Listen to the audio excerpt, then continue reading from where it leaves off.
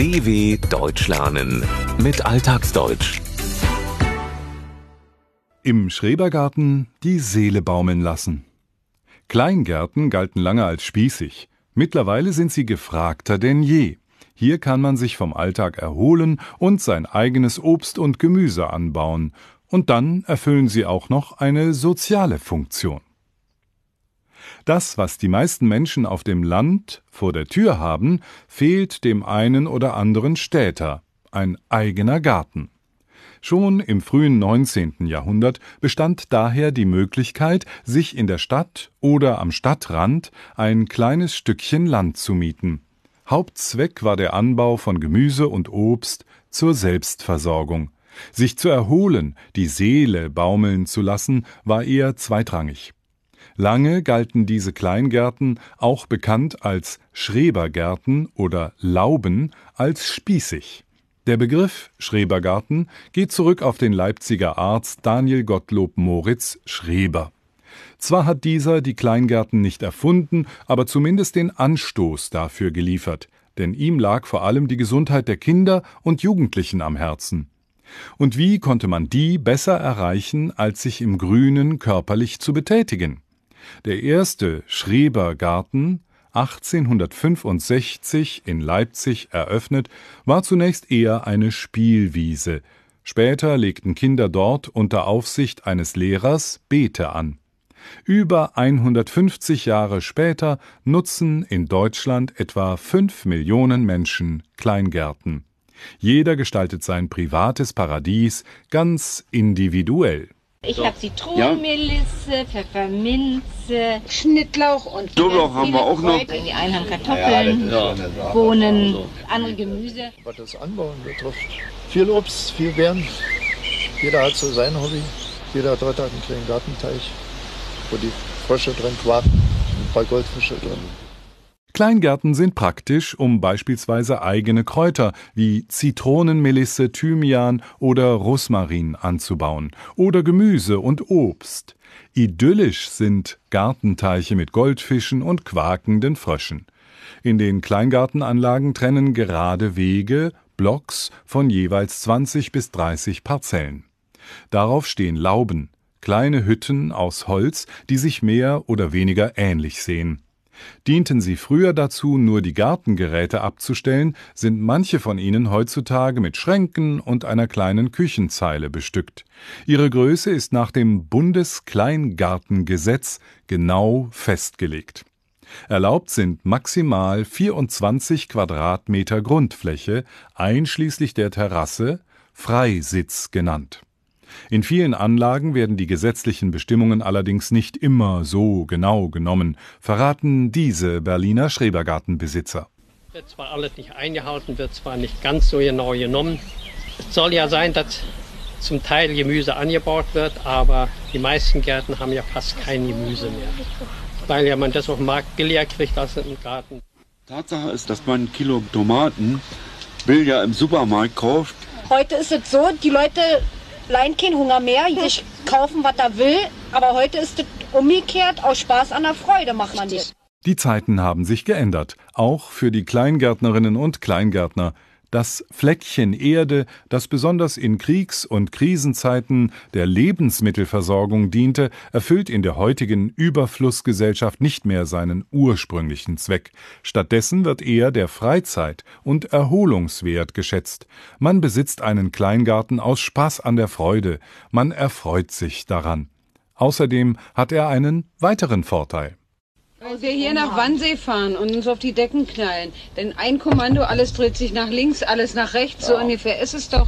Ich meine, da haben wir hier ein bisschen mehr Freiraum für uns. Ich meine, ich fühle mich hier wohl und verbringe so möglich, also die Wochenende auf jeden Fall, wenn es geht, noch mehr Zeit. Die Kleingärten sind nicht so überlaufen wie die städtischen Naherholungsgebiete, etwa der Wannsee im äußersten Südwesten Berlins. Bei sonnigem Wetter legen sich die Menschen auf mitgebrachte Matten, Picknickdecken oder Handtücher und bräunen sich, drehen sich von links nach rechts. Da hat man in seinem Schrebergarten doch mehr Platz. Alle Kleingärten gehören zu einer Anlage, einer sogenannten Laubenkolonie. In diesen Kolonien entwickelt sich mit der Zeit ein Gemeinschaftsgefühl. Naja, unsere Kolonie ist wie ein kleines Dorf. Wir sind 88 Kolonisten hier und wir duzen uns fast alle. Wir feiern zusammen.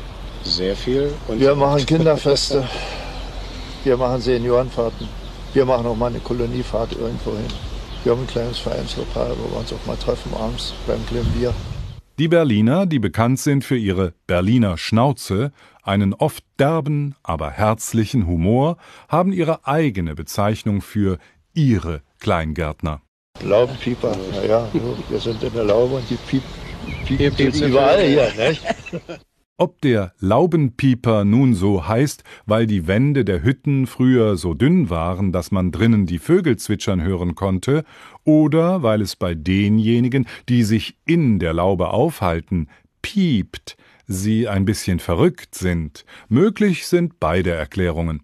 Laubenpieper sind zudem häufig als Spießer verschrien, die Gartenzwerge und Wachstuchtischdecken mögen, neugierig sind und tratschen. Es ist ja auch ein Völkchen für sich, die sich hier im Garten nehmen. Nicht jeder will sowas. Irgendwie sind es ja schon ausgesuchte Leute, die sich selbst aussuchen. Ja, Idealisten irgendwie. Die zu wenig Arbeit haben. Ja, richtig, genau, die zu wenig Arbeit haben, genau. Die Meinungen über diejenigen, die sich einen Schrebergarten zulegen, sind geteilt. Sie sind ein Völkchen für sich, Menschen, die ihre eigene Lebensweise haben, oder Idealisten, die denken, die Welt ein bisschen besser machen zu können. Eine dritte Gruppe besitzt nur deshalb einen Schrebergarten, weil diejenigen sich nicht ausgelastet fühlen, zu wenig Arbeit haben. Wer sich für einen Schrebergarten interessiert, muss Mitglied in einem entsprechenden Verein werden. Nach Angaben des Bundesverbandes Deutscher Gartenfreunde ist Berlin mit rund 740 Vereinen Deutschlands Kleingarten-Hochburg. Vereine verpachten die Parzellen günstig an ihre Mitglieder. Inzwischen übersteigt die Nachfrage nach städtischen Kleingärten das Angebot. Interessenten müssen deshalb oft warten, dass eine Parzelle frei oder verkauft wird.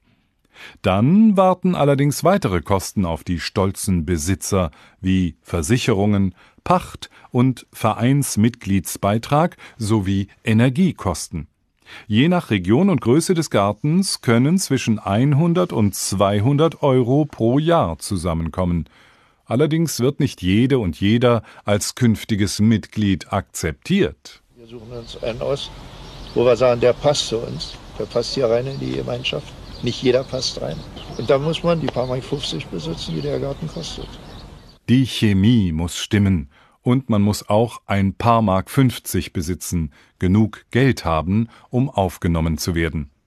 Die sozialen Funktionen von Kleingärten sind nicht zu unterschätzen, auch bei der Integration. Denn Migrantinnen und Migranten finden hier einen Ort, um Kontakte zu knüpfen.